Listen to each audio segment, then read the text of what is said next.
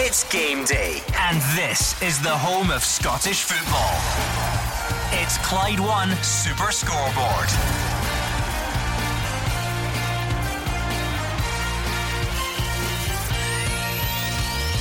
Good afternoon, welcome to Clyde 1 Super Scoreboard. As the December fixtures continue to come thick and fast, managerless Hibs head to St Mirren with both sides in need of a win.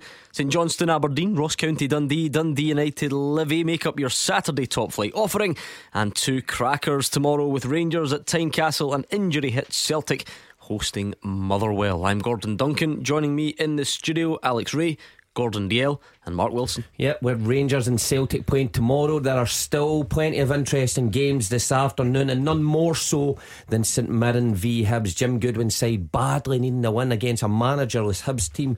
What will their players serve up after Jack Ross lost his job midweek? St Johnstone, Aberdeen making it, looking to make it 3 wins on the bounce. St Johnstone in relegation trouble. Who would have thought that at the start of the year? United, Livingston going through their own troubles. My old side looking to get 3 points on the board there, and Ross County, Dundee, battle of the bottom sides. Yeah, after Thursday night's terrific results from both teams, I've got to say, Gordon, congratulations to Rangers and Celtic. I thought it was good performances, good results. It's back to domestic football this afternoon. Mark quite rightly says there, a lot of interesting games. All eyes will probably be on St Mirren Hibs. St Mirren really need a result against a Hibs team that's looking for a manager. Yeah, some good football today, Gordon. Dundee United take on Livy, both on 1-1 and 7. Then you've got Ross County and Dundee, both teams on form at the moment, picking up some good points. You've got St Johnstone versus Aberdeen, 1-1 and 8 for St Johnstone with the squad they have. Aberdeen on the back of a couple of good wins. You've got St Mirren, no wins in the last 8, taking on Hibs with 1 win in the last 9, resulting in Jack Ross losing his job. Some good football today. We've got the top team all around the grounds. They can kick back and relax because Alex Rae's just stolen their thunder. He's rhymed off every stat for every game going, so you lot can take the afternoon off. And for those of you listening, sit back and enjoy. You can stay in touch all afternoon on Twitter, and of course later on we'll open the phone lines, get your take on today's football, look ahead to tomorrow's action, and talk over any big talking points from another extremely busy week in Scottish football. So we'll do that a little bit later on. We've got these three in the studio at the moment. I'm just a bit torn as to whether we can go any further without acknowledging the elephant in the room, which is the state of him in that Christmas jumper. Seriously, what am I? Can you at least? You unfortunately are in mic position 2. The listeners don't really care about that. It means you're directly in my eye line with that abomination of a Christmas jumper on. Going to explain yourself. It's got a snowman on the front, and it says, do you want to read that out in all seriousness? I can't read it, I can't see for you. You must know what it says. I have no idea. I'm sexy, and what's that say? So you've gone and bought yourself a Christmas jumper which says I'm sexy and I snow it, and it's got a snowman on the front. Right, okay, I never went and bought a Christmas jumper. I don't even buy it. Okay, so you're expecting us to believe that someone else bought you that? Somebody else bought me this, and I was kind enough to say, right, I'll wear it for one day and one day only. It was Christmas jumper day yesterday for Radio Clyde, am I right now? Yeah. Unfortunately I wasn't in the show yesterday, so I decided today, because I hadn't ironed in this morning, that jumper's going on. You've not ironed that either.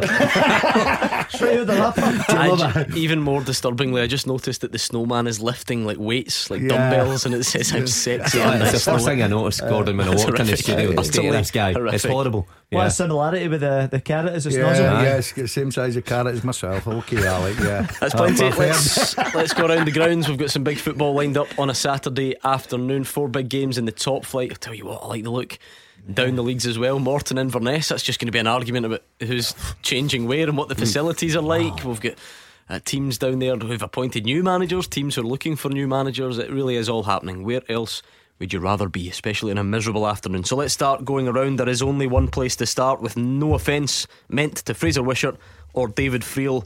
You're the man today for us, Roger Hanna. St Mirren against Hibs for a number of reasons is a standout. Yeah, and I think the main reason has to be the midweek sacking of Jack Ross, a former St Mirren manager, of course, Gordon, but a man who had taken Hibernian into third place in the league, into Europe, to a Scottish Cup final last season, to a League Cup final next weekend, that he's now not going to be able to take the team out on. But I think it was the league form rather than the cup form that did for Jack and John Potter in the end. Just 4 points from 27 in the Premiership. They're not in any kind of trouble, but I think the first grumblings of discontent heard from supporters during that 1-0 defeat at Livingston on Wednesday night. The board, quite a new chief executive, Ben Kensell, quite a new owner as well, Ron Gordon. decided to make the change. I don't think when they made the change they had anyone in mind. So David Gray, a Hampden Cup final hero for Hibs in 2016, probably going to get the chance now not only to lead them today, a fair chance he could lead them midweek and also in the League Cup final just 8 days away against Celtic at Hampden. It doesn't have his problems to seek today in terms of selection. Paul Hanlon and Paul McGinn, of course, suspended after red cards at Livingston in midweek. Kel McGuinness is still on the injured list. There's no Jake Doyle Hayes either. He misses out in a return to St Mirren. The one big change is no Josh Doig. He's benched as well, so it's a very experienced back four guys that David Gray knows. In come Darren McGregor, in come Lewis Stevenson, in comes Chris Cadden, and Ryan Porteous has passed a late fitness test. He was injured in midweek, limped off against Livingston, but he does start the game. So Hibs will go with Matt Macy in goal. It's a back four of Chris Cadden, Darren McGregor, Ryan Porteous and Lewis Stevenson. Alec Gogic is back in just in front with Joe Newell. Then it's Martin Boyle, Josh Campbell and Jamie Murphy behind Kevin Nisbet. On the bench, Dabrowski, Doig, Allen, Wright, Scott, Gullen and Doidge. As for St Mirren, they themselves are 8 games without a win. It was a new low for the season when they lost 4-1 at Aberdeen last Saturday. They've not won in 10 league games against Hibs, a run that dates back to 2014, and Hibs have won on their last 5 league visits here to Paisley. So all the stats favour David Gray, don't really favour Jim Goodwin. Jim's made a couple of changes. He's lost Eamon Brophy to a hamstring issue. Connor Ronan drops to the bench as well. In come Greg Kiltie and Curtis Main. So it's Jack Hannick in goal. Back 3, Marcus Fraser, Joe Shaughnessy and Charles Dunn. Across the middle, Matt Miller, Ryan Flynn, Alan Power and Scott Tanser. And then Jamie McGrath and Greg Kiltie behind Curtis Main. On the bench, Linus, Tate, Erhahan, Ronan, McAllister, Dennis and Erwin. The referee is Kevin Clancy. I'm very glad I can't see Gordon Dale's Christmas jumper, and I'm also very glad I can't see him tucking into this box of Family Circle. I believe somebody's provided for him. Yeah, we'll get to that a bit later on. I'm sure, broadly speaking, Roger, it's easy from the outside to see both sides of it. St Mirren's recent run, Hibs' recent run, versus what Jack Ross has achieved. For you, if you were making that decision, would you have sacked Jack Ross this week? Is that a harsh call or not? 100% not. It smacks of panic. I was at the Hibs game for Super Scoreboard last Saturday, 1-1 with Motherwell. There were spells in the game Hibs played well. There was absolutely no dissent against Jack Ross last Saturday. Seems to me there were a few dissenting voices at Livy, particularly poor performance on Wednesday night, and the board have, in their wisdom, decided to act hastily, promptly, whatever word you want to use. I think it's a mistake, but it's now up to Ben Kensel, the new chief executive, to Ron Gordon, the owner of the club, to find someone who will do a better job than Jack Ross. Fraser Wishart, what's your take on that? We'll get to your game in a second or two. Yeah, well, I mean, I know Jack very well. He's involved with the Players Union for many years, worked beside me, and so I'm a wee bit biased, but yeah, strange decision. You know, when you think of Jack's record, and Roger outlined, you know, third place, cup finals, cup semi-finals. He's also brought in the likes of Kevin Nisbet, and he's given Porteous and Doig their chances, young players who are probably worth £8 to £10 million in the transfer market. They could have sold them. So my thoughts are good luck to the next guy. I don't know what the owner and what the chief executive expect of the next guy, but if it's better than Jack's one full season was last season, better with no fans there and all the problems, if it's better than third place in a cup semi and a cup final, then the next man's going to be in for a hard job. So when supporters who are booing the other night, I think that does affect the boardroom. But you know, we've seen Stephen Gerrard and Brendan Rodgers, people like that, get stick when they leave. Fans should understand this is why when you're a manager or a football player, you have to take the chance when it comes, because 2 months of poor results for Jack Ross has done him. So you can go from being the next best thing to out of a job, and that's why football players and managers grasp that opportunity when it comes along. But he'll be back, Jack. I spoke to him during the week. He's just going to take a wee break, and he'll decide what he does next. But tough time for him. I think it was a very, very harsh decision. David Friel, I guess football has changed, you know, whether we like it or not. It's not entirely surprising that people look at a run like one, you know, a sort of 9-game sequence or a 10-game sequence and see that as enough to change a manager. That's not to say it's right, and clearly people on the show disagree with it, but that's sort of where we're at, isn't it? Yeah, it has changed. I don't think it's changed for the better, but yeah, managers don't get that sort of kind of benefit of the doubt. But I agree with everything Roger and Fraser said there. You know, I think Jack Ross will be the first to say that St Johnstone's Hibs results over the last couple of months haven't been good enough, but they're still in a final. I think there are reasons why they have struggled at times, and I just think the timing's off, you know. And as I say, sometimes you see a manager lose your job and you think, well, that was inevitable. I think Jack at least deserved the cup final, and I don't think Hibs have handled it well at all. Yeah, Mark Wilson, Gordon Duncan, you were in the show on Thursday, so we've got a flavour of what you think. Alex Rae, the cup final. The cup final is the obvious. It's 8 days away now. Does that? How much should that have come into the decision? What does that do for your thoughts on the timing? Yeah, ideally you would have liked Jack to get the opportunity to lead his team out, having got them there. I said last week, I was at a Christmas party, I was sitting with another journalist, and I says, listen, he's under pressure, there's no two ways about it. Now we're going into a nice little sequence of games here. They obviously played Livingston in midweek, St Mirren, and then home to Dundee, and I thought he has to take a minimum 7 points out of that 3, because the 4 or 5 games after that's the top 4, and then they have the cup final as well within that spell. So I thought that it was a really kind of tricky point.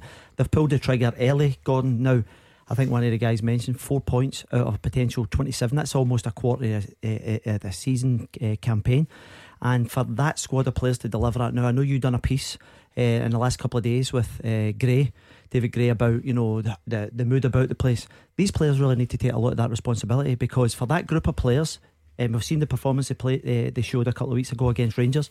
They absolutely ran them ragged for the first 40 minutes, and they have that type of performance. So domestically they weren't getting that level of performance, and I think the actual discipline in the last couple of weeks has actually gone a little bit as well with senior players.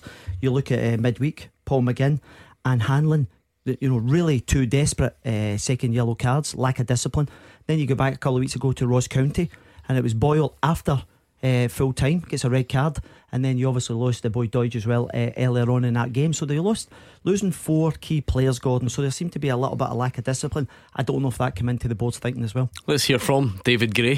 He is in temporary charge. He's called Sir David Gray in Hibs circles due to his cup success. What can he do in the coming weeks?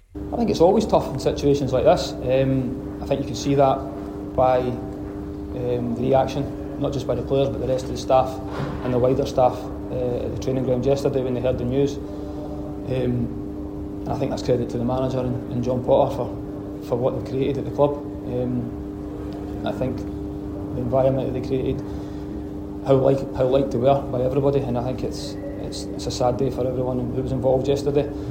But ultimately, coming in today, there's no time now to be thinking about we need to move on or whatever. It's not saying you forget about it, but you use it to motivate you in whatever way you can to make sure you're ready and prepared to move forward and to try and win tomorrow. That's the most important thing. As Roger said though, St Mirren desperately in need of a win. They've got tough fixtures coming up after this one. Here's Jim Goodwin. I think if you go back through the last 14 games, we've won 3, lost 4 and drawn 7. It's those draws that have been the real Achilles heel for us at the moment, trying to turn those draws into wins, and we're not scoring enough goals and we're conceding too many at the other end, and all the good play in between all that gets overlooked because of that, and I'm aware of that and I agree with that, but at the same time, I want the team to be entertaining. I want it to be a possession-based team, but at the same time, I want us to get the results required as well. I think you can do both, and we just need to keep working as hard as we possibly can to ensure that is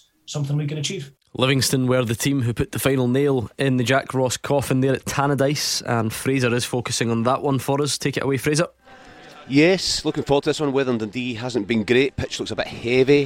There was actually parts of it covered when I arrived about 45 minutes ago, but it should hold up. The rain has gone off, and for what is really, I think, an important game for Dundee United. They've had a good season so far, but after that good start, they just hit a bit of a sticky patch, and Tam Courts will be hoping that his board have more patience than the Hibs board. I'm sure they will, but if you use that formula for a manager, for Jack Ross, it's one win and 2 draws in the last 7 for Dundee United. A heavy defeat here last weekend against Celtic. I think that means they'll come in a wee bit low on confidence into this game, but Livy will always make it tough for their opponents, and they'll come in good fettle with that win you were talking about, Gordon. And another win would put a bit more distance between themselves and the bottom of the table. Injuries have made it difficult for both in recent games. United options up front have been limited due to Lon Shackland leaving right at the end of the transfer window. His replacement Mark McNulty's out with a long-term hamstring injury. Nicky Clark really just ploughing a lone furrow up top, and Tam Courts will hope to make a change, bringing 1 or 2 players in January but they've got an important run of games before then. Livy have also had a few injury problems, but they've got a few of their key players back, like Sybil, Shinnie, Pittman. They're all on the bench today. But also, in particular, I think today, Bruce Anderson's back. He brings a bit of control to the team. He likes to play well. He's very quick. He runs hard. He harasses defenders. He holds up for key players like Forrest and Montero, who are playing in midfield to get up in the counter-attack. And as always, Livy will be up for this one. They'll work hard. They'll really test their opponents. United will have to be on their game, I think, to get the 3 points today. 2 changes from that defeat against Celtic for United. Sporle and Apare dropped to the bench with McMahon and Levitt coming in. So 4-3-3 formation. Benjamin Siegrist in goals, a back four: Kieran Freeman, Ryan Edwards, Charlie Mulgrew and Scott McMahon. Midfield: Ian Harkes, Dylan Levitt and Jandro Fuchs, with Peter Pollitt and Ilmari Niskanen either side of the lone striker Nicky Clark. Trevor Carson, Adrian Sporle, Louis Apare, Declan Glass, Kerr Smith, Darren Watson and Florent Hottie are on the substitutes bench. 3 changes, maybe surprising, from the team that beat Hibs for Livy. Parks is out injured, Sibbald and Shinnie dropped to the bench. In come Obalai, Anderson and Montero. Max Stryjek in goals. Back 4: Nicky Devlin, Jack Fitzwater, Adi Obalai and Jack Penrice. In midfield, holding 2: Jason Holt and Stefan Omionga, with Jack McMillan, Alan Forrest and Christian Montero behind the lone striker Bruce Anderson. Gary Maley, Sean Kelly, Jackson Longridge, Craig Sibbald, Scott Pittman, Odin Bailey and Andrew Shinnie are on the bench. And the referee today at Tannadice is David Dickinson. Yes, looking forward to that one. Dundee United Livy up there at Tannadice. Fraser saying conditions not ideal. I suppose it will probably be the same story in Perth, where St Johnstone welcome Aberdeen, watched by David Friel.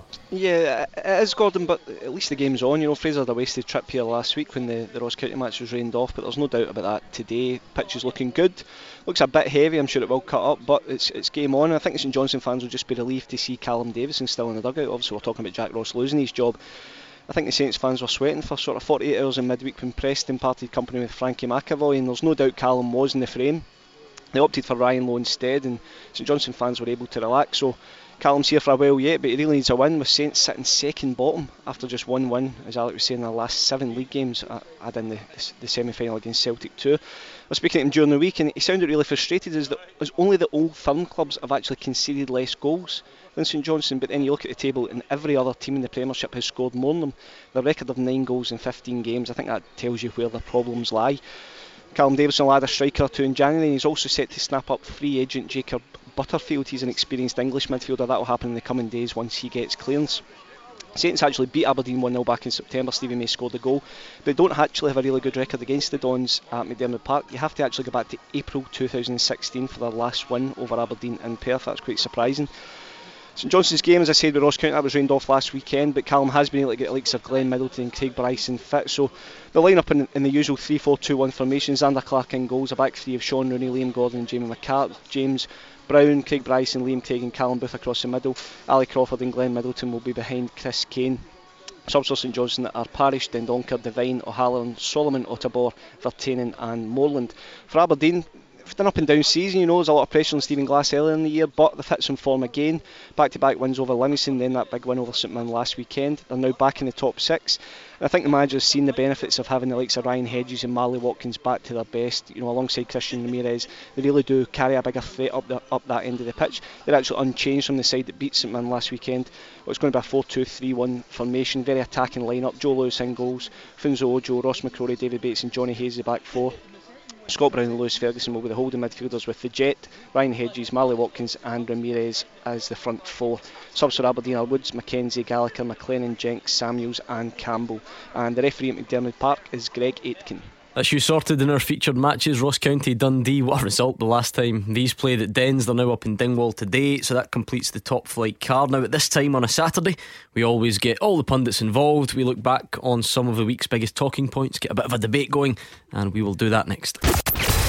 Action as it happens, and your reaction from 5 on the open line. This is Clyde One Super Scoreboard. Mark Wilson, Gordon Dalziel, Alex Rae are in the studio. We've got the top team all around the grounds as well. At this time on a Saturday, we look back on some of the week's biggest talking points, and invariably on a Europa League week, that's where we begin. Roger Hanna, we were debating all week, are they dead rubbers? Who should play, who shouldn't play, how much do they matter? What did you make of it when all was said and done? It certainly mattered when Kyogo Furuhashi limped off with that hamstring injury. Celtic at the minute are just being buried beneath an avalanche of fitness problems. Tony Ralston, Jota, Giacomakis. and throw in Albion, Ayeti, and now of course Kyogo from Thursday night. And it didn't surprise me. We spoke on the show on Tuesday. We expected lots of changes. I actually thought Rangers would have made more changes than they did for the trip to Lyon. Didn't surprise me at all that Celtic initially made 11 for Betis. The problem arose when Ayeti had to come off after charging that ball down, suffered his own hamstring injury, and the decision was made to send Kyogo on rather than a Michael Johnson or a Ewan Henderson. I think Ange Postecoglou said yesterday, these are the risks that you have to take in management. For me, it was a risk, to be honest, he didn't need to take. Anyone agree, disagree with that in the studio? I mean, last night, for instance, there was lots of stuff on Twitter, Celtic fans saying, we love Ange Postecoglou, we're delighted at what he's doing, but I don't agree with that decision. He shouldn't have been put on. Hugh last night sort of understood it. I think Kenny Miller a bit more on the fence. Lots of callers phoning in and almost supporting Ange Postecoglou, understanding the decision. Roger says he would not have taken the risk. Not for me. I thought. And is that with the benefit of hindsight? No. I said it before the game, Gordon. Especially when the fact is you're struggling in that department anyway. Managers make decisions spur of the moment. He looks at Ayeti 30 minutes into the game. You can understand it, but people will argue, well, I put Turnbull on, I put McGregor on. There's more cover there, right? Kyogo, Ayeti comes off, you're left very bare. You've got two massive games coming up, Sunday and then the cup final.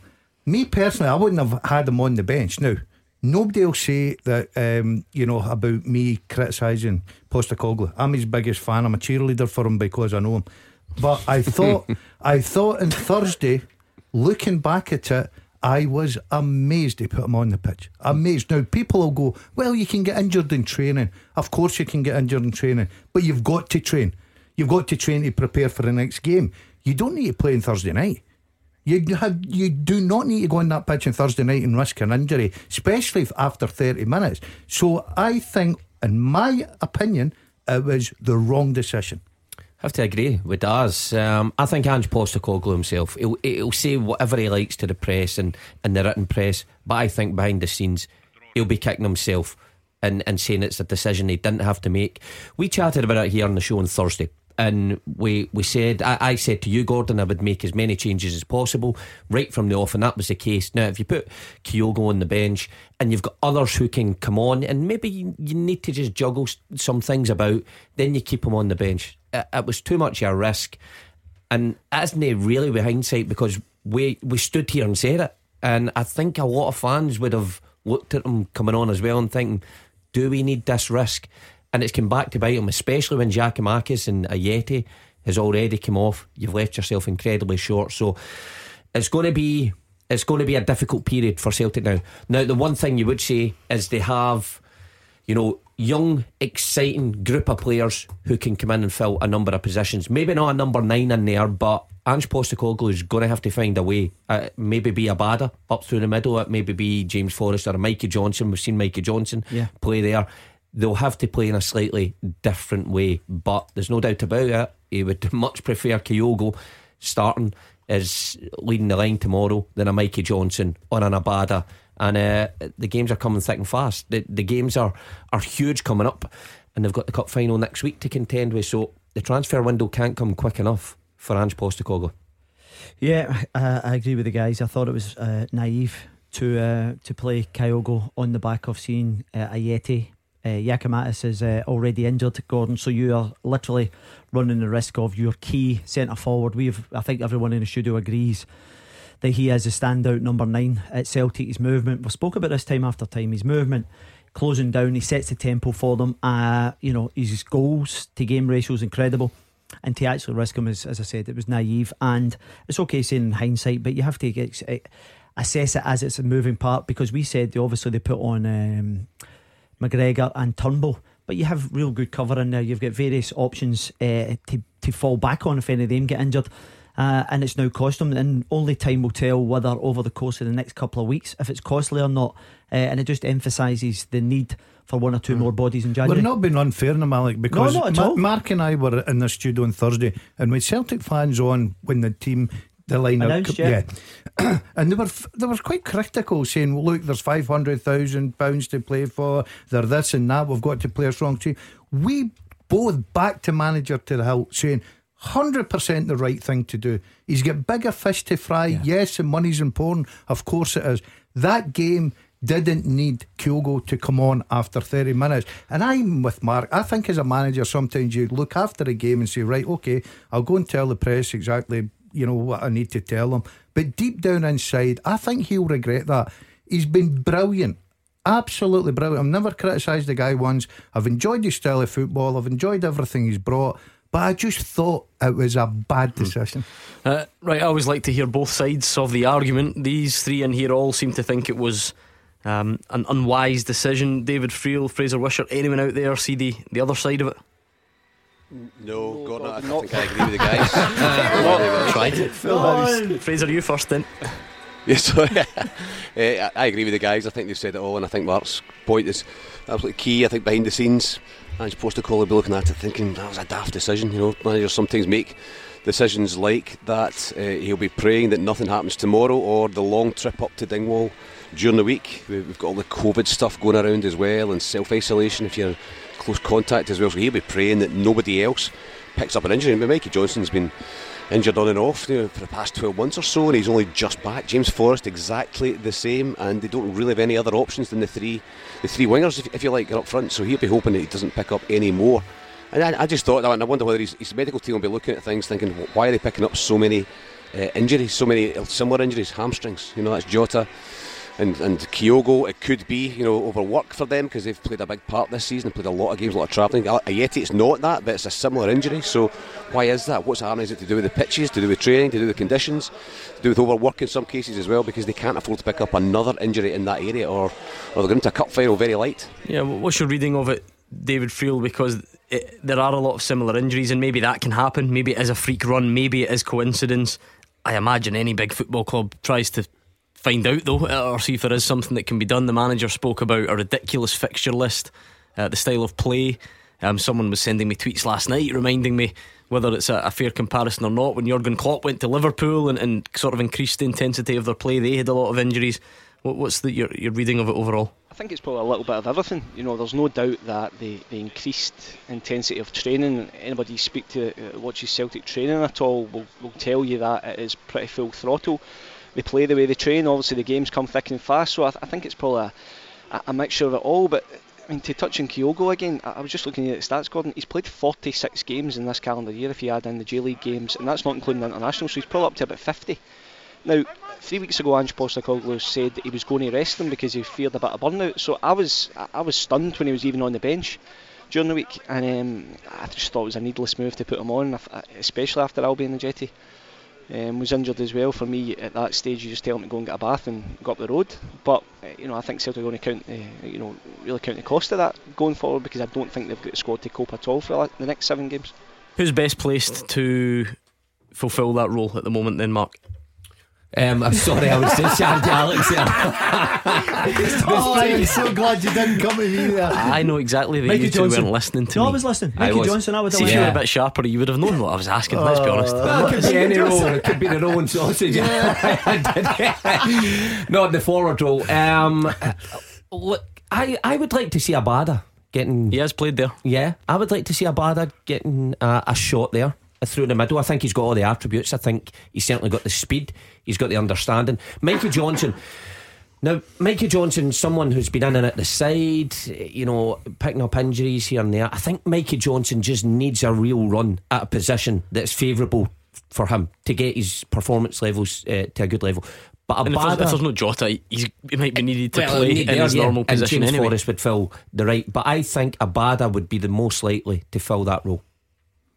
I don't know, because I've never seen the boy playing there, but I think that Abada or Forrest, I think I saw a stat about a handful, maybe even a bit more than that, games he played there last season. Yeah, I think Forrest could fill that role. He's an experienced player, he would know how to play, he would drop in deep, he'd cause problems.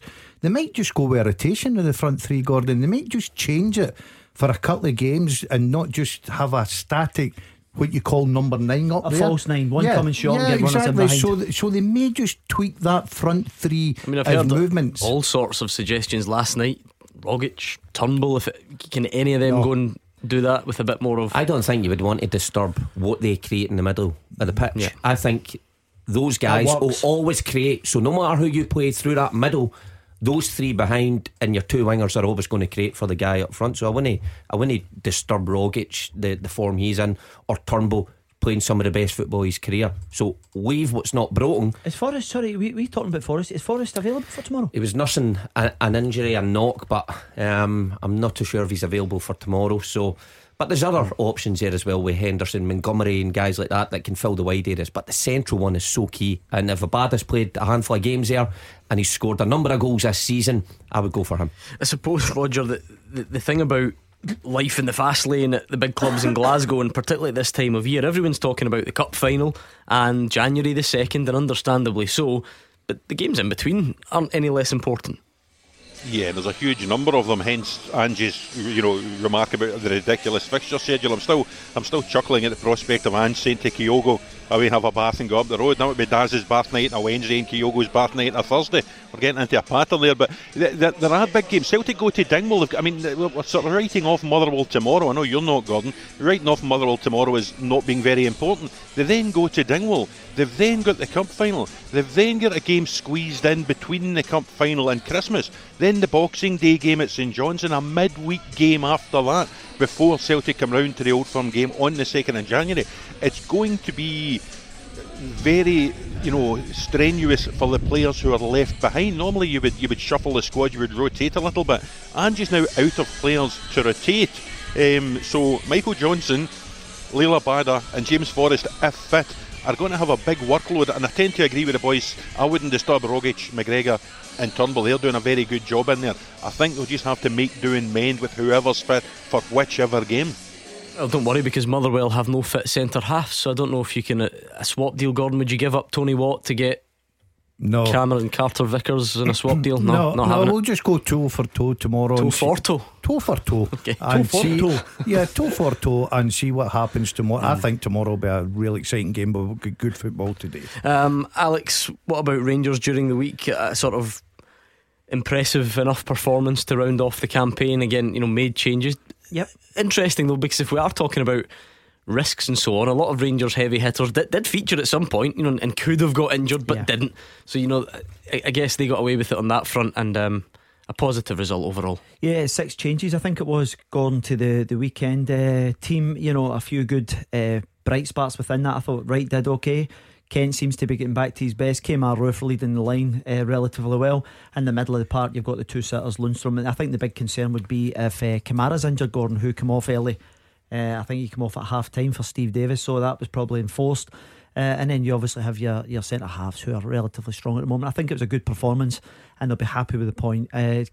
Europa League football after Christmas, it's a lot to look forward to. Calvin Bassey, is he getting closer? Is he already there to establishing himself as someone who maybe doesn't drop straight out of the team when the likes of Balogun return? Gordon, I'll be honest, when I went to see him over in Prague, when he played there, I thought he was all over the place. He was 10 yards deeper than the other centre half, and I thought, that's not a position this guy looks fairly comfortable. But I have to say, over the last 5 games since Giovanni came in, 4 wins, a draw, he's looked very strong. You have to consider as well, this boy's only 21. He's just a kid learning his trade. I think the fact that he has Golson beside him with a vast amount of experience now, and Barisic the other side of him just kind of calms him down, normally with McGregor behind. So I think there's a good bit of development still to go, but the early signs with Bassey, considering it cost practically nothing, is really, really positive. And the good thing is, no one will ever be able to take away them. Even if he goes on and has a stunning career, which he may well do, you'll never take back the moment where a caller came on live on air, was praising him to the hilt, and at that very moment he put the ball in his own net past his own goalkeeper. Gordon, that was Thursday night. It was terrific. I think I was involved in that as well, because Wilson sort of was you joined in. Well, he was distracting me to make sure that I just kept it going until the ball went in the back of net.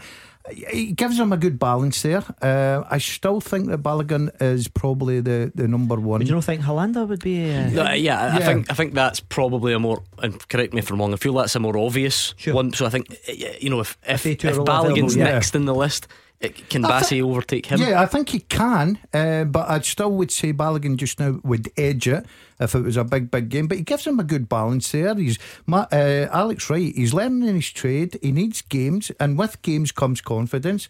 So it's a good headache to have for Van Bronckhorst? There's a full-time result from down south. Man Scandalous. City 1, Wolves, as Alec calls them, his former club, 0. And interesting, Alex, because we will get VAR eventually, and if you think that's going to clear up handballs in the box, the decision that has cost Wolves the game and given it to Man City, the penalty for a handball when they've got VAR and they looked at it, and unless my contact lenses are playing up, that does not hit him on the arm. Maybe it's a scandalous decision. I think they're going to, is it Peter Walton, the ex-referee, in the studio? They're not hitting him in the armpit. It's under the arm, isn't it? They As if it hit his rib cage and just caught him under the armpit. But it's a disgrace, a scandalous decision. Yeah, you would say that Cheated, anyway. never defeated. Right, okay, we will leave it there because we've got some big games. We will go back around the grounds next. The team with the biggest support in Glasgow and the West. This is Clyde One Super Scoreboard. 15 minutes to the 3 o'clock kick-off. Some massive games in the Premiership and beyond. Let's stick with our featured matches in the top flight. Mark Wilson, Gordon Duncan and Alex Rae are in the studio. The top tougher team out and about in the miserable weather round the grounds. Let's go back to Paisley, St Mirren against Hibs. What are your thoughts on who the next Hibs manager will be, Roger? In fact, start me off first. Will David Gray still be in charge by the time the cup final comes around? And then what happens thereafter? Who are the real names we should be looking at? I would suspect David Gray probably will still be in charge for the cup final. It is only 8 days away at Hampden after all, Gordon. In terms of moving forward, the obvious names to look at would be Alec Neil, out of work, looking to get back in. His previous experience working with the current Hibs Chief Executive Ben Kensell down at Norwich. You could look as well at Steve Keane, former Blackburn manager from the English Premier League, who's in the building at Easter Road, if you like, having recently started a behind the scenes role there as well. Derek McInnes perhaps hasn't got back into top line management since leaving Aberdeen. And Neil Lennon, a man who took Hibs out of the Championship into the Premiership, left, but of course left under a different regime when it was Rod Petrie and Leanne Dempster running the club. So it'll be interesting to see whether they go for any of those, or whether Ron Gordon, based in the States, goes down the Dave Cormack Aberdeen route and looks for somebody from the United States that he's maybe worked with in the past. What do you think, David Friel, with your journalistic hat on? Sometimes there are obvious choices for a reason, and it seems like Derek McInnes and Alex Neil would be so obvious, like staring you right in the face. That doesn't mean they're going to get it. No, I do wonder, and that was part of the reason why I was so surprised at Jack's sacking as well. Is that I just assumed Hibs would have somebody lined up, but they don't seem to. And surely if it was going to be someone like Alec Neil, for example, who is available, then he would just have been in place by now. So no, I think this job is wide open, and I agree with Roger. I do wonder whether Ron Gordon will go down the United States route and look at someone who's doing well over in the MLS. And there's one man who's doing very well in the MLS and also knows Scottish football, and that's Ronnie Dyler. I know he features in the betting, but for me, Ronnie Dyler would be a good bet as Hibs manager. I think he's a good manager. I think Celtic's probably just too big a club for him, but he's got good ideas. He can play good football, and I wouldn't rule out that happening. Hey, there's a name I hadn't considered. The old Ronnie Rowe. Wow, yeah, on Easter didn't Road. consider that, but David's always close to. I think he's thrown the that truth, in with a bit of knowledge. Yeah. Well, he's right with Ronnie Dyler is doing well in the States. I wouldn't be surprised if it's none of these names that we're chatting about here, Alex Neil or Derek McInnes, who I think are great contenders for the job, but I think it'll be somebody, a bit left field for this one. Stevie Keane is already in post at the moment. It was a bit of a strange appointment. Do you want me to give you a couple of minutes till you finish your biscuit? You look like you're struggling there. The biscuit that you've just sprayed all over my face trying to get that sentence out. Stevie Keane, that's what I'm going. That's the stick on. Mark my words. Well, your biscuits are a stick on. Okay, yes. More about them later. Is there a bit of that would that stink to Jack Ross a little bit? If Stevie Keane goes and gets this, does that suggest that that's always been part of the plan, or am I being too cynical? Have I been hanging out with Hugh Keevins too long? A sentence I never thought I would say. It'd be interesting to hear Jack's views on it if Steve Keane did come into the building and get the job immediately, Gordon. But look, it happens in football. It happens regular now that managers are well lined up before the manager in place leaves the building. Why is he not in interim charge then?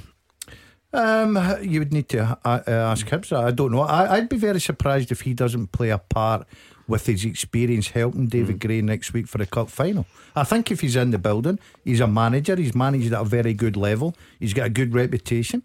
If I was David Gray and I was in charge of the cup final next week, I would certainly be using him. There's no doubt. There's no point having someone with that experience in the building not using it. Yeah, that's clearly the big story between St Mirren and Hibs. Off the field or in the dugout, if you like, but they both need a win. They both really, really need a win. So that's why that's such a fascinating game in Paisley. Here's my tenuous link to you, David Friel. I'm watching the television. In front of me, Ryan Lowe, the new Preston manager, is there. That was a job that Callum Davidson was linked with. It very quickly went elsewhere.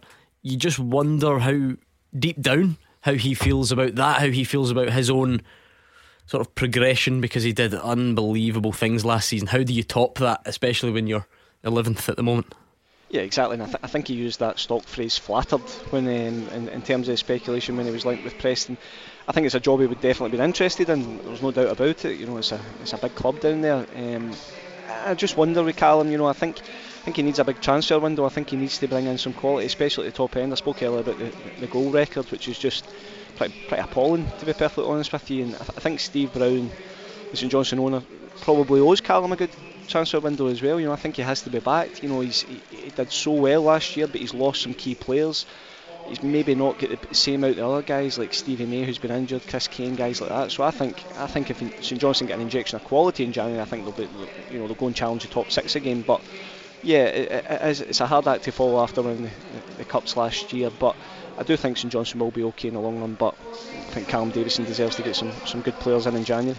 I suppose in the context of Hibs, we were talking, David, about that sort of fickle nature of football, if you like, or the very knee-jerk nature of things at the moment, where a small bad run means you're in crisis and then it gets forgotten about after some good results.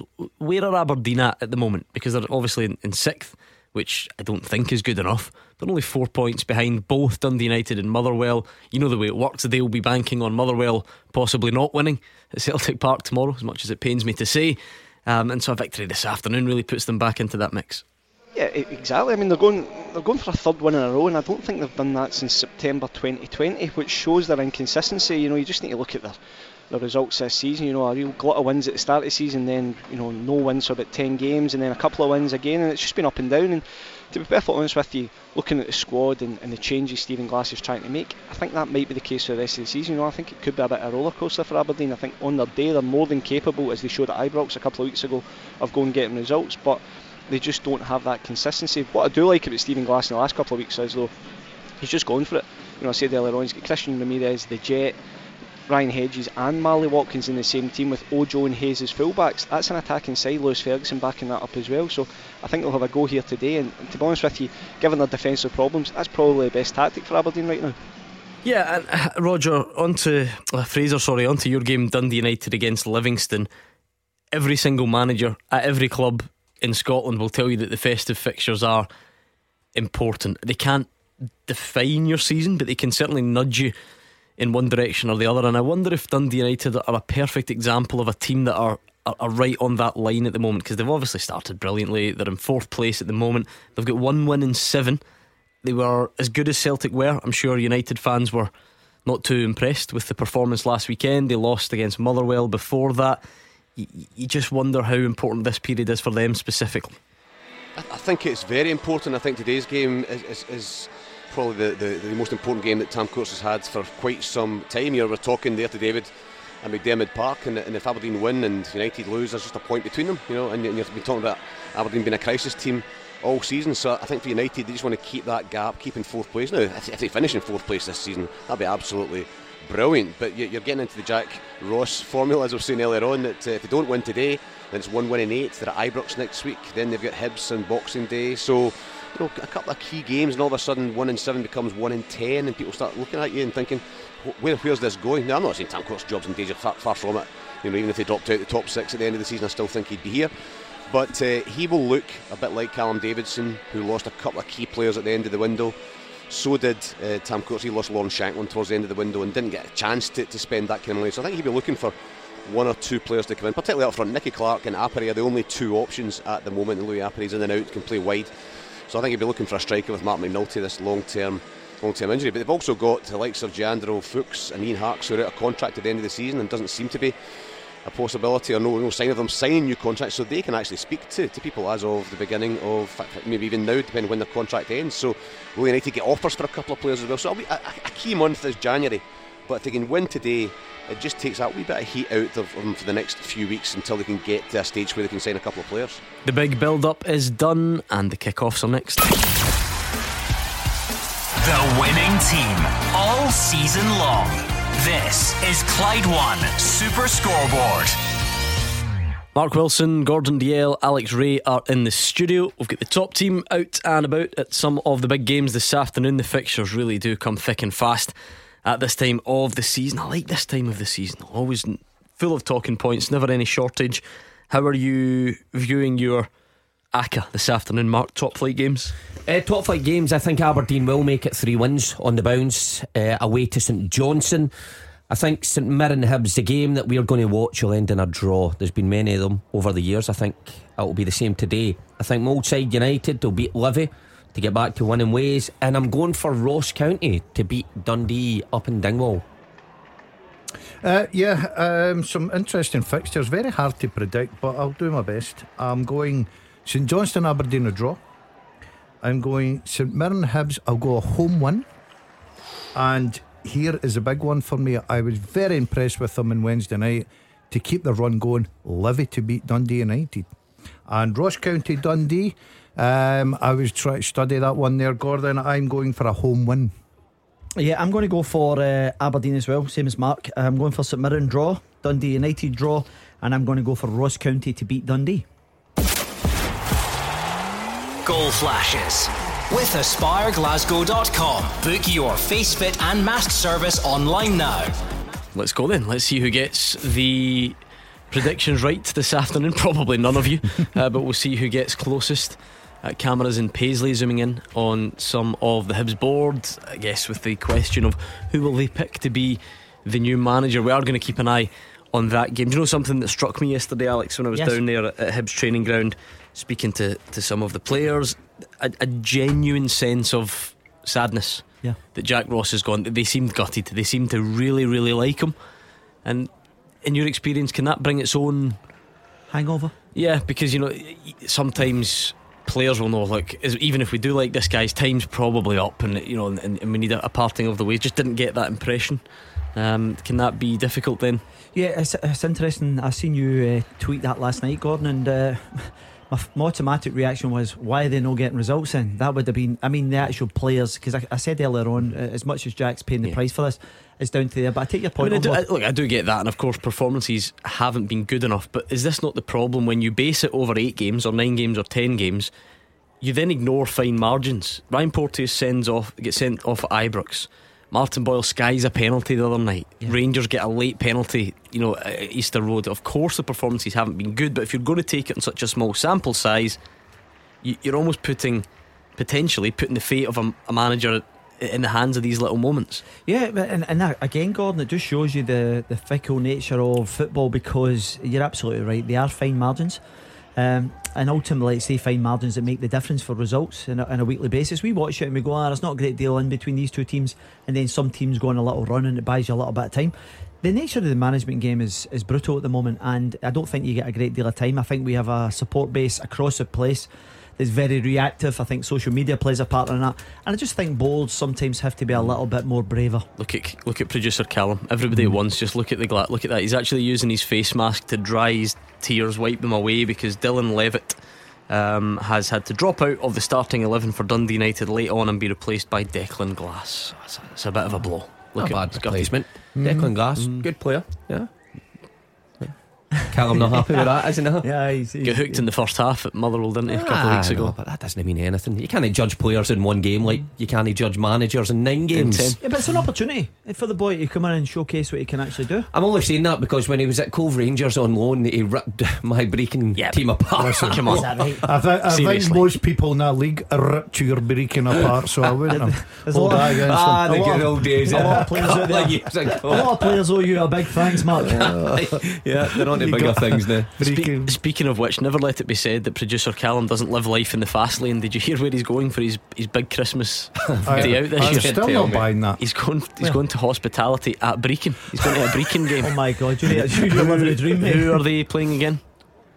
Oh, it's Devonvale in the Highland League, of course. The big one, So he's he'll enjoy it. See, I know he'll enjoy it, but I just can't understand it. Can Is he taking we Cassie? Can we try and maybe should we get him a picture of Mark Wilson? Maybe try and get him to like put it up somewhere or Can you If he could, because the ground is littered with pictures from times gone by, and I mean ancient and times. you are now times gone by. Times gone by, so maybe get me up there. There's a big picture of you, mate. Don't you worry, I'll never be taken down. Do not let this guy enter the ground again. We do have our first goal in Scotland. It comes at Annan, and it's been scored by Elgin City. Matthew Cooper on 4 minutes. Right before we get distracted any further, Mark Wilson, let's do this. The first half teaser with the scottishsun.co.uk/football for the best football news and opinion online.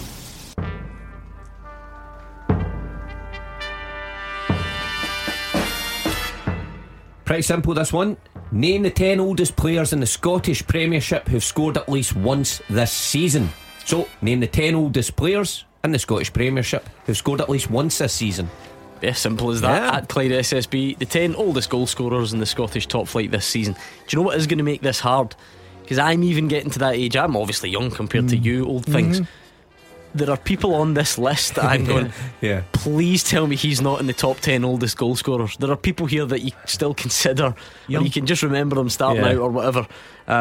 Incredible that some of these guys are in the top 10 oldest scorers in the Premiership, isn't it, Mark? Yeah, you're that right. one at the bottom in particular. That one, is that the one that's at the caught bottom, your eye? There's one maybe 4 down. Yeah, there's a couple on there that I've crossed paths with.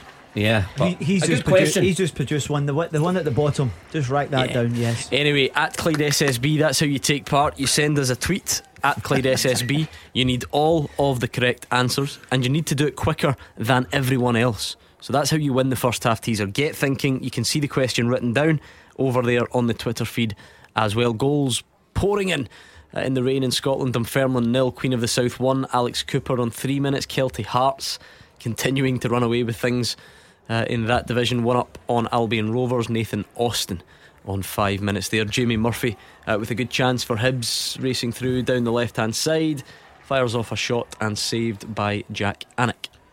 Alex Cooper, if that's the same Alex Cooper as I'm thinking about, there's a story. A few years ago, he was out of a club. He came to the PFA exit trials, I think a couple of years on the bounce.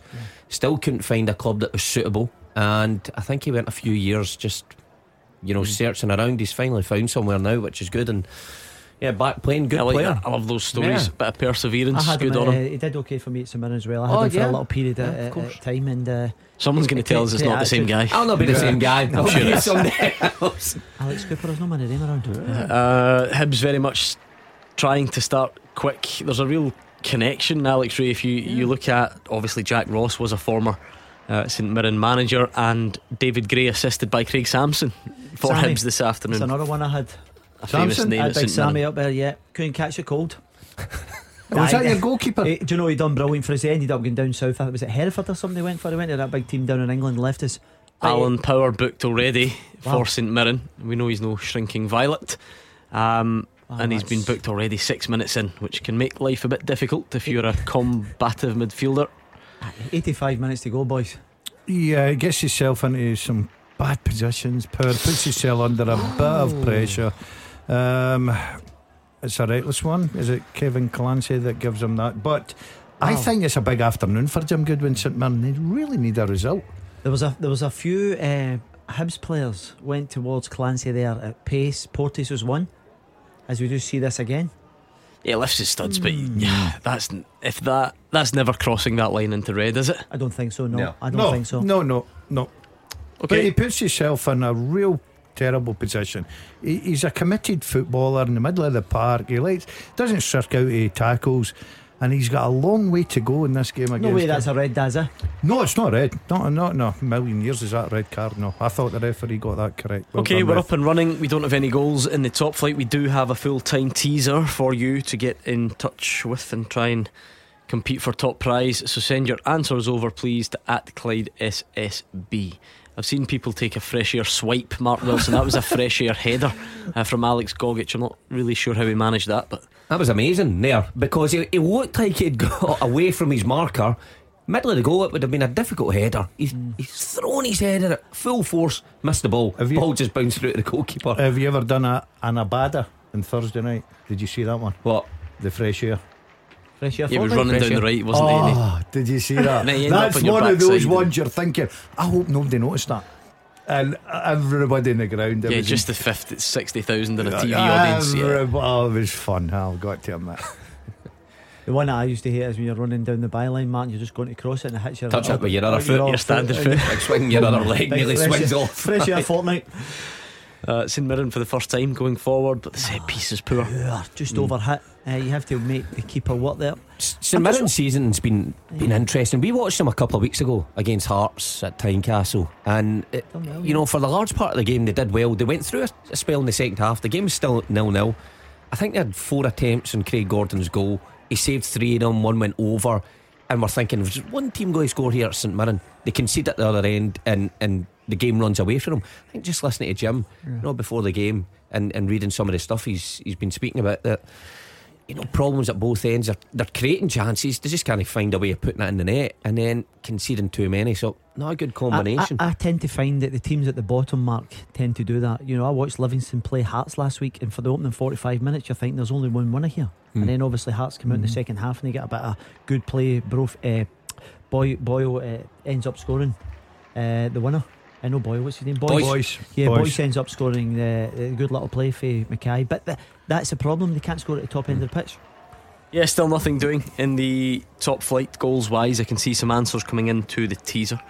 Keep them coming as well. We've got Mark Wilson, Alex Rae and Gordon Duncan in the studio. Are you okay over there? I'm starting to worry. You look a little bit hot with that Christmas jumper on. I think I've gone too early because the heating is very high. Yeah, it's very high in here. What have you got under it? Do you get anything under that? No, and it's not going to be a good sight at 5 o'clock. Tell me you've tonight. not put a Christmas jumper on with nothing underneath. No.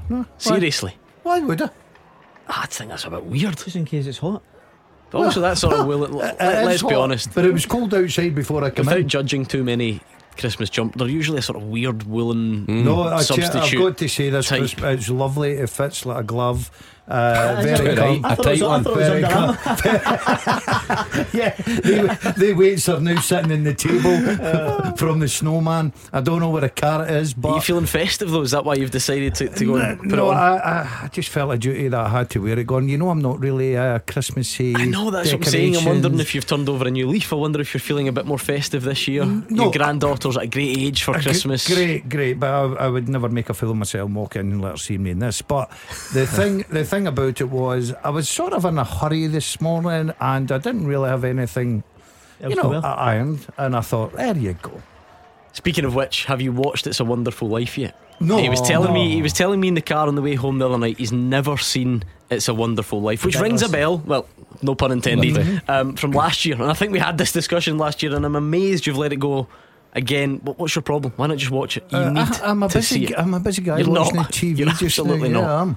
I'm watching a lot of good stuff, but it's on my bucket list for Christmas. You'll get it free on that. Oh, I don't. On what? on that stuff that I pay for.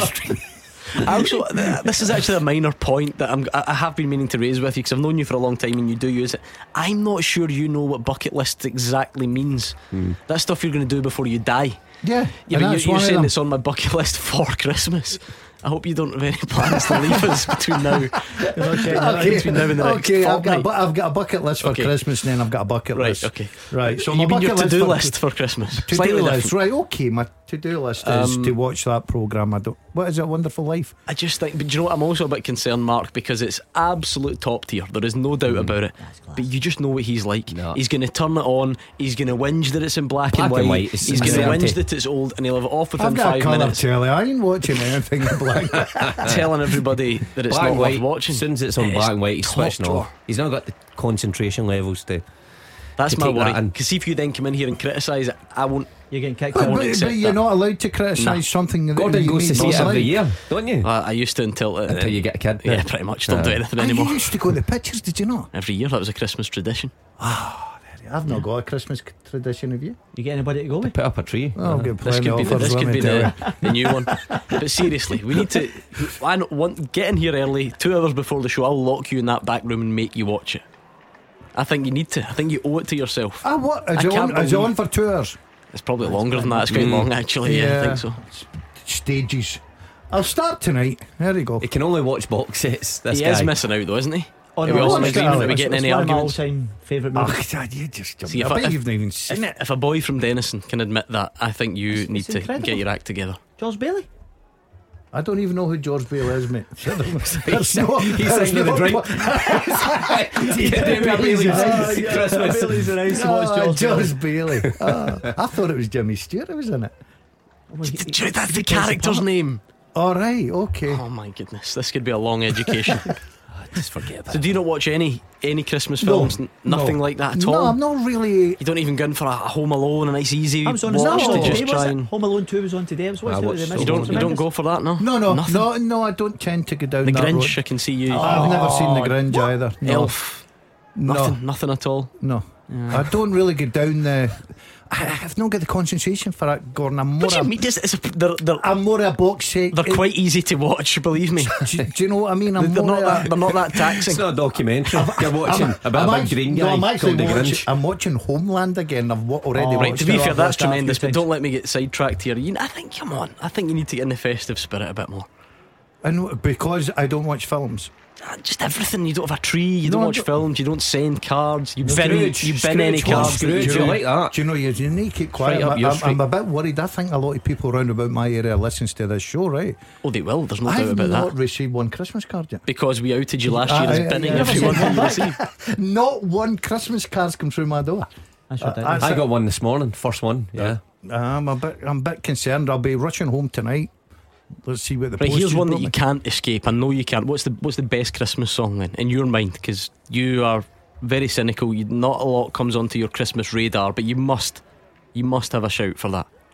Johnny Mathis, When a Child Is Born. I did not see that coming. Me neither. Johnny, when a child is born. It's a niche shout. I don't mind it. Oh my God. I did not expect that for him. I was the only one that come into my head. Yeah, of all the ones you could have chosen. Exactly. Wow. Okay. That's great. I'll Do you tell know you what? what, I don't mind it. I bet a lot of listeners back me up with that one. The best. I mean, it's alright, but it's not the best, is it? Okay, Slade. Is Slade? Too cliche. Well, Johnny, I'm going back to Johnny. Right, okay. Well, fair enough. Actually does remind me. I tentatively started this a few months ago. You might remember how he has the absolute worst ability to sing the correct song lyrics. Right, he's horrific at it. I've never heard anything so ridiculous in my life. And the other day, I was making a cup of tea in the office, and he was sitting. He wasn't next to me. He was like way over my shoulder on the couch. You know that couch he likes to sit on through there with his feet up on the table, like he owns the place. And I could hear him singing the 12 Days of Christmas. That song's called, I take it. And he's sort of mumbling his way down from 12 to 11 to 10, and I'm thinking, he has not got a single word of that right. Nothing at all. But as he was getting towards 6 or 7 and then 6 and coming down, and he was going for the big 5, right. And I thought, where is this going, right? Where is this? What's he going to go for here? Because he needs to get it right. And I think everybody obviously knows what the correct line is. Yes, I think we would all agree. So I'm hearing him. He's going 8, 7, 6, and I'm waiting for. Do you know what he actually said? He doesn't even know. Look at him. He does not know the answer to this. Do you know what? I was panicking. I thought he recorded me the 5. Wasn't he chicken wings or something? It's not even close. That's the thing. It's not even going to be that funny because it's so far away. Cornish pies. And deadly serious. Cornish pies. And you would think he does these things for a reaction. Maybe you think, no way, no one's that daft. But he's on his own. I can just about overhear him from the other side of the office. That was 4. Oh, I didn't let him get that far. I thought, I'm not listening to any more of this. He disturbed my Christmas moment. Shows how his mind thinks. Just think that I nearly spilled my tea all over my hand because I thought that's the stupidest thing I've ever heard. Too many Cornish pies. That jumper suggests it is again actually warmer in here. Is you finished with me? I can't believe that's your favourite Christmas song. Outrageous. Anyway, we've got a goal in the top flight. We've been waiting, we've been padding long enough. Luke McCowan, well done to you. 15 minutes gone. Ross County 0, Dundee 1. Somebody took Dundee, did they not? No, I think we all went for a home win. Home win, Ross County. Well, after the last time they played though, when Ross County, what was it, 5-0? You have to say though, Willow, 4 wins out of the last 8. Dundee, on a turned good the corner. little spell. He was one of the guys that was linked to the Hibs job as well in the media in the last couple of days. Who? Yeah, McPick. No. Believe me, it was been linked in the papers. Yeah, saw that. Yeah, they were forced into an early change as well. Charlie Adam had to come off early on for Dundee. Jordan McGee came on, and Luke McCowan has scored after 15 minutes. This is good. This is really good from Tannadice. Declan Glass, late call up to the team. No. Brings someone down. Referee Gavin Duncan thinks that's a yellow card. Not having that, son. Goes for his book, realises he's forgotten his cards. At this time of year as well. We're just talking about you not sending any. He's forgotten his cards. Had to run over to the 4th official and collect a spare set. Really? Yep. I've never heard of that before. I've never seen that Who's before. this, the referee? Gavin Duncan, the referee, yes. Alright, okay. Wow, that's horrendous. That is a bad mistake. That's the first thing you obviously check in the way out, apart from your boots being tied. You don't need much. Whistle, cards. Yeah. That's it. What else do you need? Spray. You need to spray. I bet you could almost go with You that. can get away with it, but you've got to have your cards and your whistle. Oh, what's he my thinking? days. He's going to get his knuckles wrapped there, surely. I thought it was. Is this a Dundee United game you're talking about? Yeah. I thought it was David Dickinson. Is he there? Is he a ref? Have I made that David up? Dickinson, I thought he real was a deal. ref. Yeah, He is somewhere. He's selling antiques. No, you're right. David Dickinson is somewhere. Is he? I thought he was up at Tannadice, but I could be wrong. That's a good point. Someone No, I think did say that earlier I on. think it is. Well, we need to get to the bottom of I this. always write down the ref at the games just in Right, case come we on. give him a bit of abuse. You know what I mean, Dan? Someone, you're right. Because Well, I thought somebody's at Tannadice. Who's at Tannadice? I thought the obvious Fraser. pun when I heard the name. I thought, nah, I'm not going to do that. I'm not going to lower myself to the David Dickinson. So I don't know. We'll clear that up if anyone really. No, it is Dickinson. There we go. Yes, We've cleared it up. Well done, son. So it's not. Have another family circle. What is happening here? Seriously, Fraser Wishart is texting saying, no, sorry, it is David Dickinson. And producer Callum's in my ear saying, no, it's Gavin Duncan. It's one of the two of them, and they've forgotten their cards. Why do you do this to me on a Saturday afternoon? Surely we must go with Fraser. Well, can we get the head, Crawford Allen, on the phone? Is he doing that sort of thing quite these days? lively, is it? There's a goal that's gone in that's interesting me for something that caught my eye last night. Falkirk 0, Cove Rangers 1. Now, on a couple of levels, I don't think that'll be popular because Cove Rangers managed by Paul Hartley. He's not exactly flavour of the month He amongst got hounded out the door, didn't he, Falkirk fans. Yeah. However, Martin Rennie has been named as the new Falkirk manager. A couple of things about this jumped out at me. First of all, it was nearly 11 o'clock at night. Now, I don't know what I was doing on Twitter at 11 o'clock on a Friday night. Says more about me than it does them. Who's announcing a new manager at 11:15 on a Friday night? First one, right? That's the first thing. Then, unfairly, because that's what we do in this part of the world, I'm reading all the replies and people are saying, who? Who's that? Who's he? Who's that? Who's he? Why? You know, I thought it was going to be Brian Rice. Who's that? But maybe that's a little bit unfair. I then automatically, I sort of want to then go and bat for that person because we can't on one hand say, oh, we only go for the same names, we only go for obvious choices, and then when a team tries something different, we batter it because it's not a household name. However, if he's rubbish, then people will, of course, bring it up. So he has made a name for himself mainly in America. Used to be, I think, head coach at Vancouver Whitecaps. Was recently working in the women's game over there as well, and has been chosen to replace Paul Sheeran. So certainly an interesting call. Used to be a ball boy at Brockville as well, apparently. Oh, not me then. I was a legend there. Collecting all the balls that were going astray for years. Yeah, so he's obviously got a connection with the club and you know, supported him probably when he was younger. Is he local then, Willow? Just the Gonry reports, yeah. Ah, right, okay. So he's been in America for a while, but yep. he grew up, I think, Larbert or something. Did Yeah, I? just so along pretty the road. close. A few good nights there, Dazzler. I think you're right, Gordon, though. I mean, loads of people, I was the same. I was thinking, well, who is this guy, and reading into him, but it is refreshing to see clubs go down a different route. We have to be honest, it's refreshing until it doesn't work, or as long as it works. It's just a stick that people will beat him with, and that might be unfair, but that's the reality of it. The one thing, Gordon, is he's got his work cut out.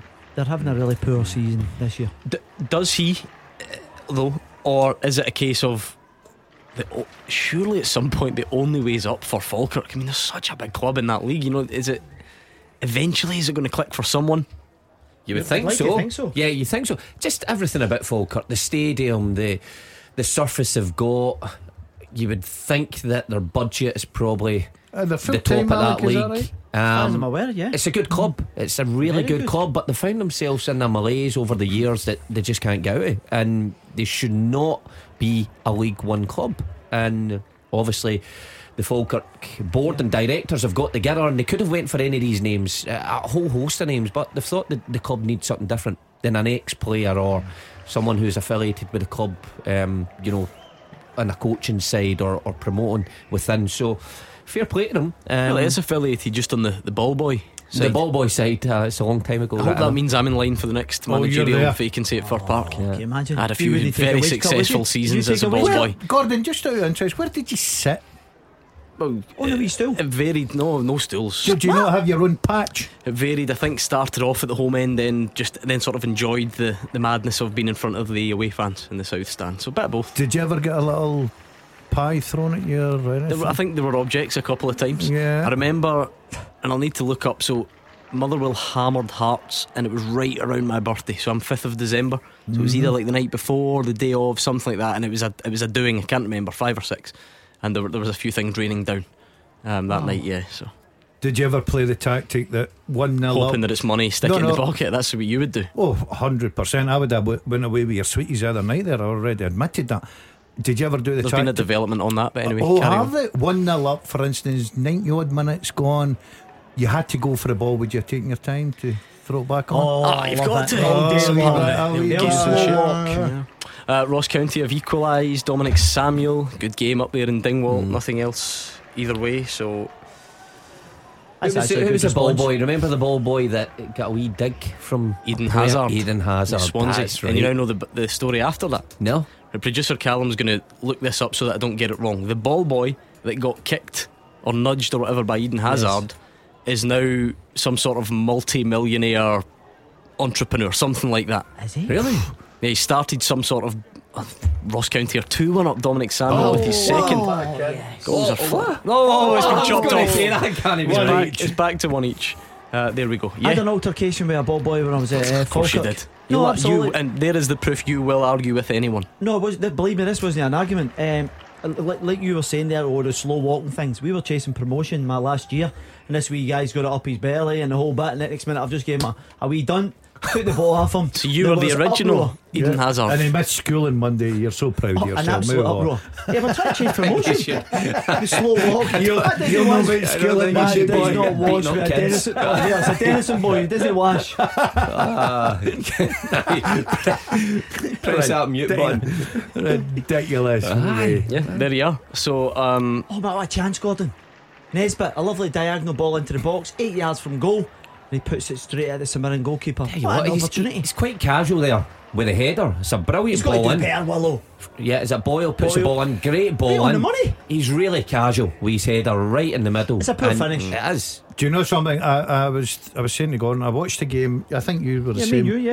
We doing our homework, Dazzler. Wednesday night, you missed this one, Alec. I was doing more homework. Right on the last kick of the ball, Hibs are down to 9 men. That's right. Jack Ross is probably they're sitting in the director's box thinking, right, we're looking for a new manager. The ball falls to Kevin Nisbet 6 yards out, open goal, and he doesn't even hit the target with it. Mark, I know you like alcohol. No judgment, no judgment attached. Right. Ever heard of and other brands are available? AU vodka.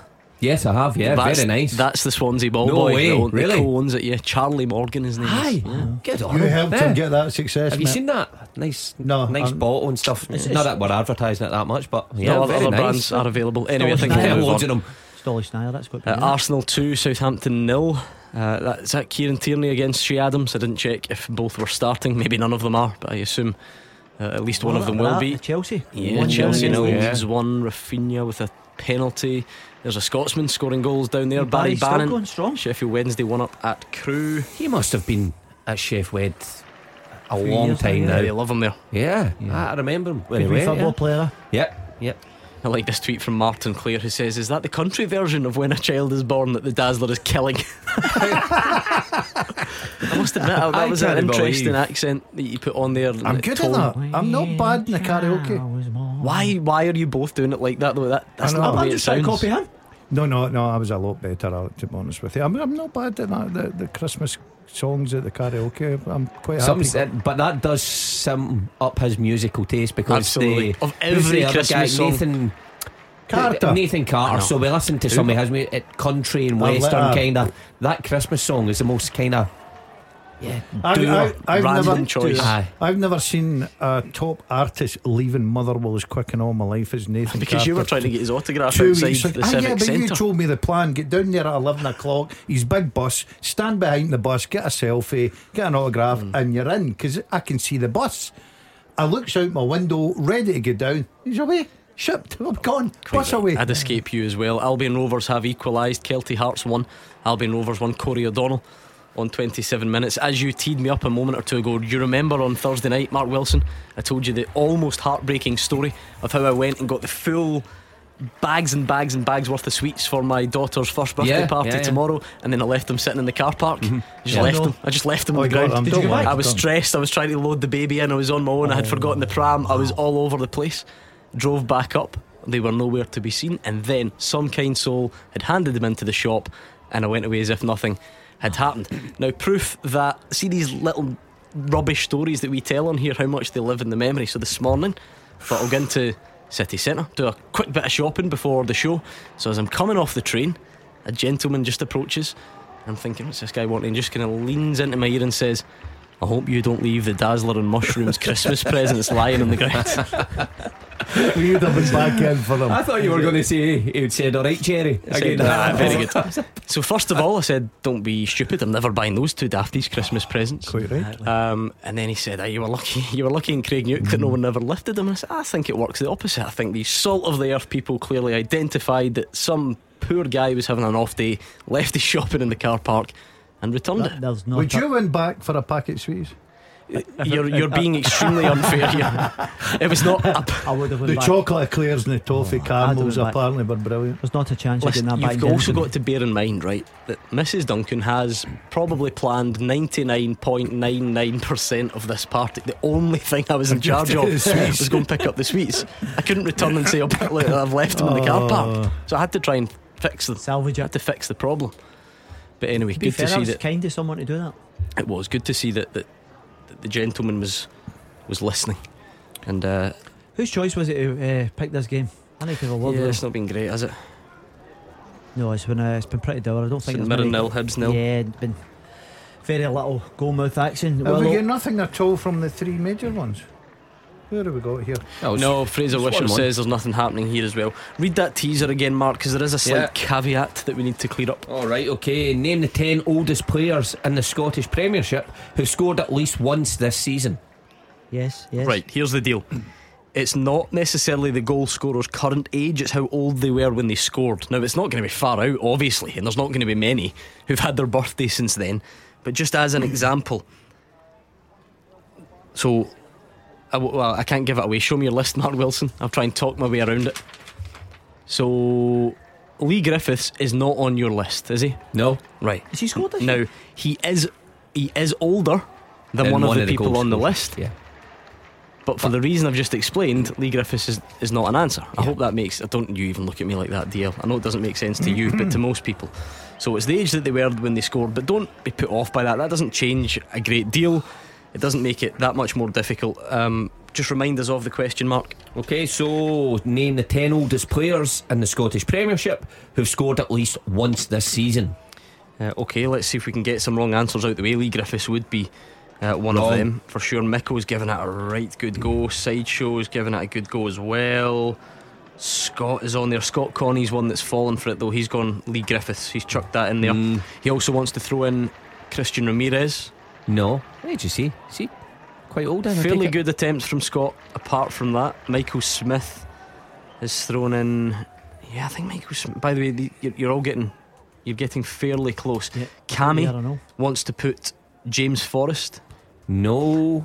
I wonder if that's my fault, because I said there's going to be people on here that you can't believe are in the top 10 oldest scorers. And by the way, he's probably not far off. Cammy also wants to mention Stephen O'Donnell.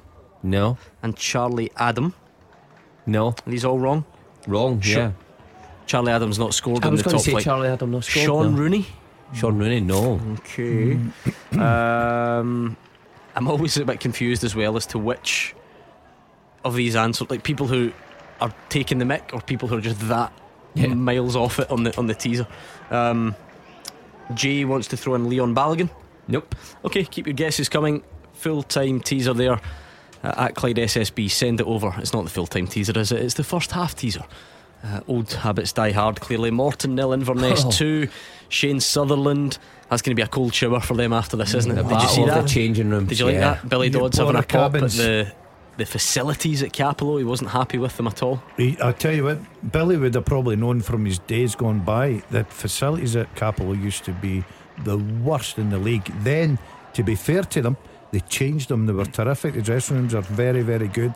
I've got to say the pitch is very good as well, but he was a bit critical. I think it's porta cabins they're using at the minute. He was a bit critical. But Dodsey moans at everything. I remember playing with Dodsey.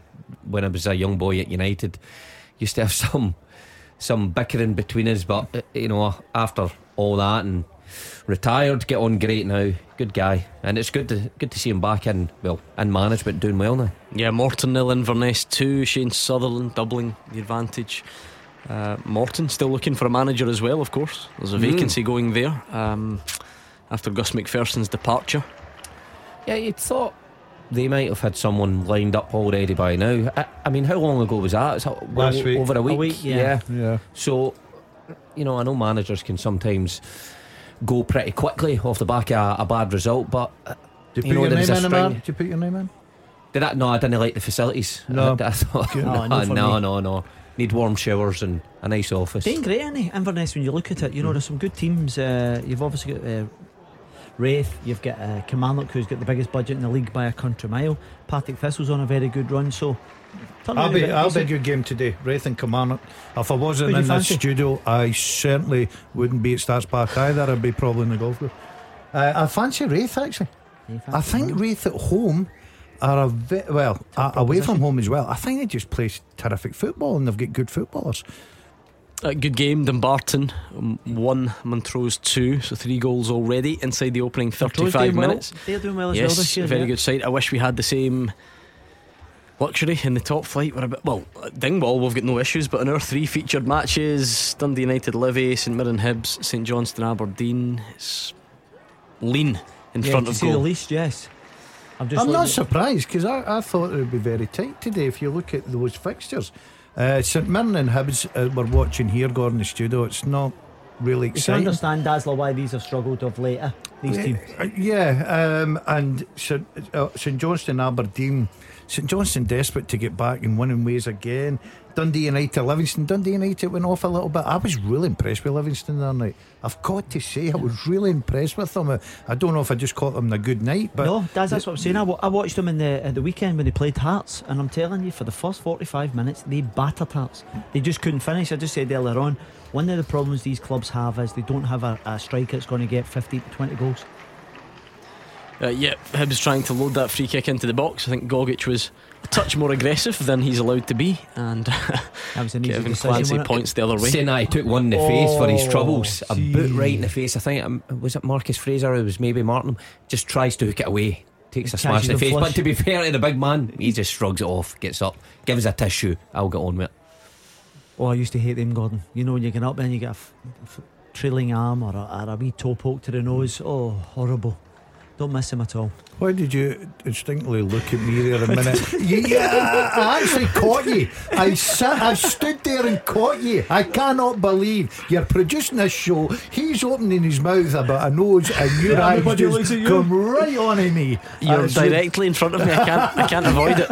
It's blocking the view of the telly. It's blocking the 3 tellies. It's the lights of it now in here. Kelty 2, Albion Rovers 1. Daniel Finlayson restoring Kelty's advantage. So it's all going to plan now. Well. Back to plan. Yeah, Kelty's doing for well. Kevin Thompson, not happy the other night though, that game being called off. That was a shocking shocking turn of events that if you're travelling 4 hours up, and he was quite right what Kevin tweeted, saying that you're asking guys to take time off work and travel up there to get up and being called off. Awful. And where was it they were going to?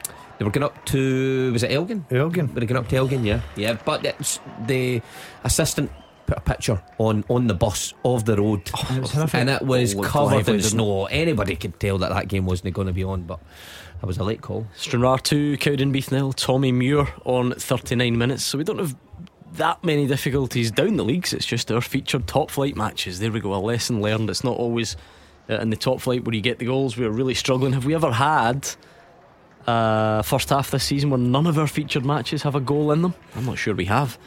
It'd be interesting, because I would like to hear the boys using their experience to bum up the game. Well, you have to, because you can't forget they're in a privileged position. They're able to go and watch football games for a living. And especially after the couple of years people have had where they were robbed of live football for so long. Yes, exactly. So they can't complain about it. No, and don't give me this, it's cold. I'm not buying that either.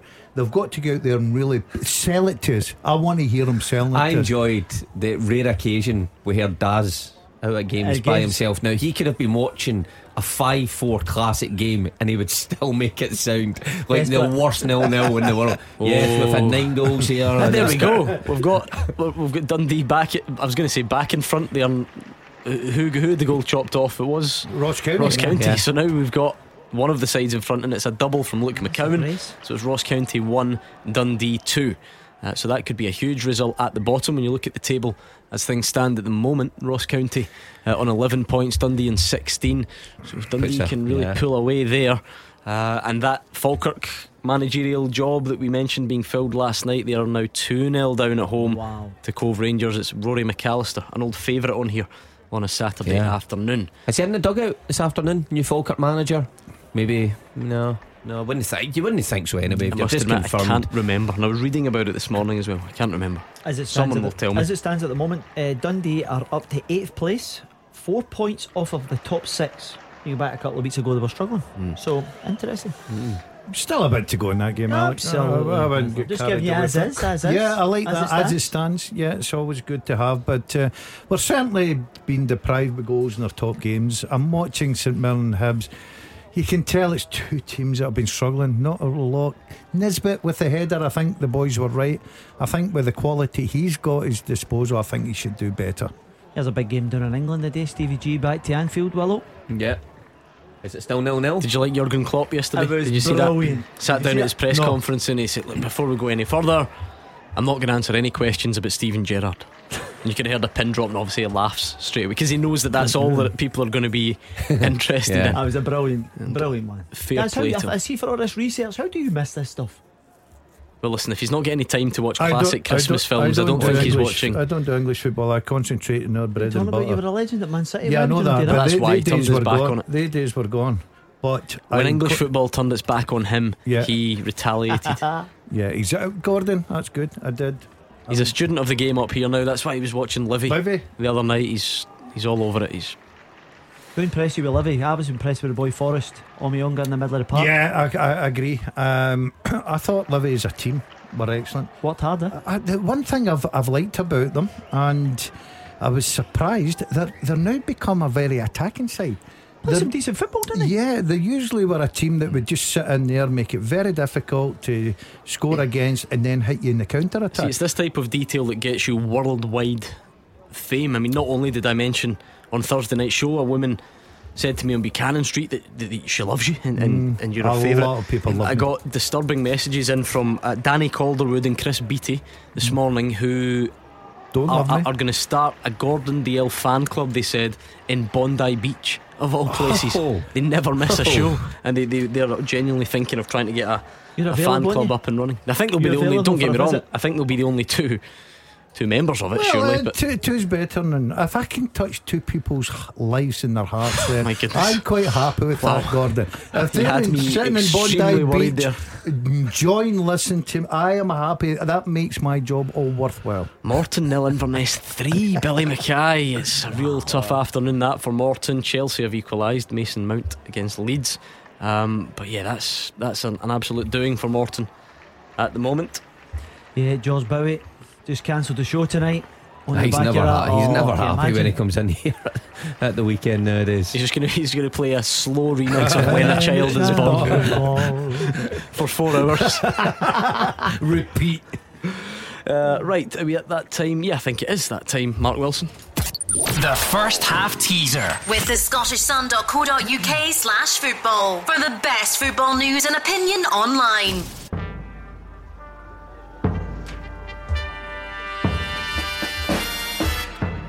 Name the 10 oldest players in the Scottish Premiership who scored at least once this season. They were Scott Brown, he is the oldest, Charlie Mulgrew, Johnny Hayes, Paul McGowan, Scott Arfield, Michael Smith, Jamie Murphy, Jahani Ajala, Andrew Shinney, and Gary Mackay-Steven, who is the youngest. How is Gary Mackay-Steven in the top oldest goal scorers in the Premiership? Time is getting away from us.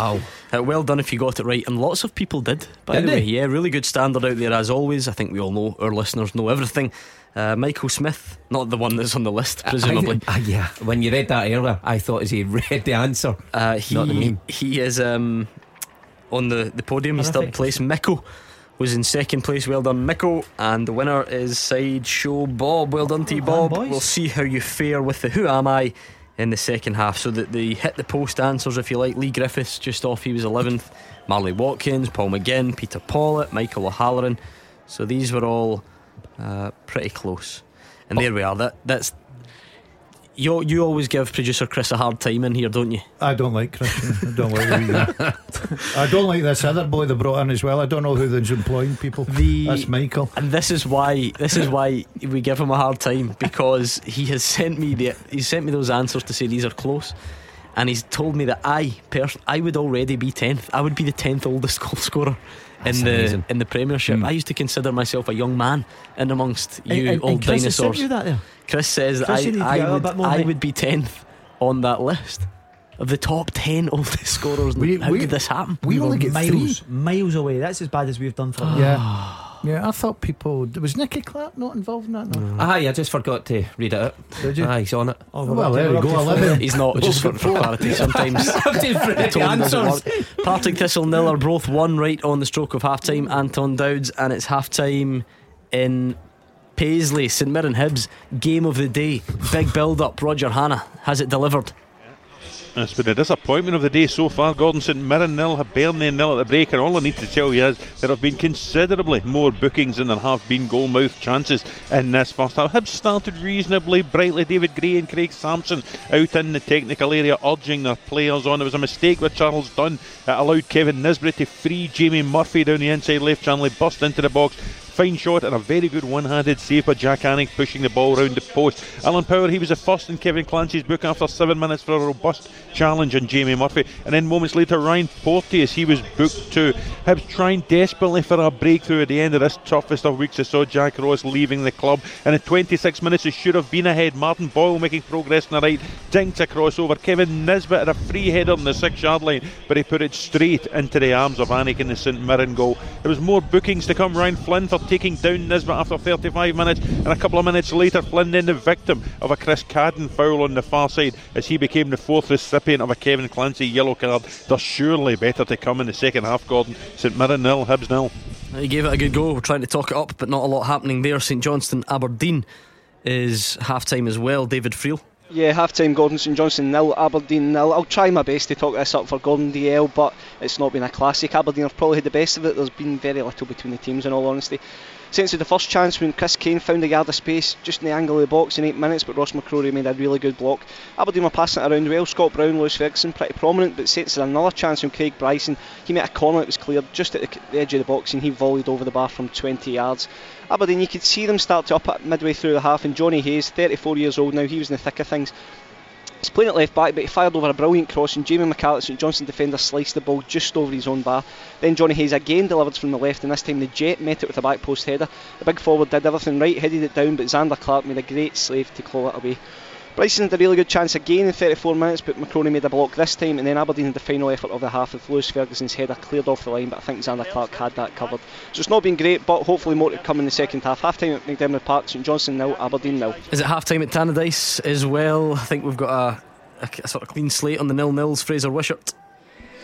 Yeah, sadly a clean slate. Dundee United 0, Livingston 0, and I can't talk this game up either. It's been a very poor first half. United look like a team short on confidence, been very cautious. Both sides almost afraid to make a mistake. Livy maybe just the better team, but to be honest, that's not saying much, and there's hardly anything to tell you. We had an unusual incident. After about 15 minutes, referee Gordon Duncan went to book Declan Glass, realised he'd forgotten his yellow and his red cards and had to run to the fourth official to get spares. 18 minutes, first real chance of the game. Alan Forrest cutting from the right hand side by a couple of challenges and then curled a left foot shot inches wide from 20 yards.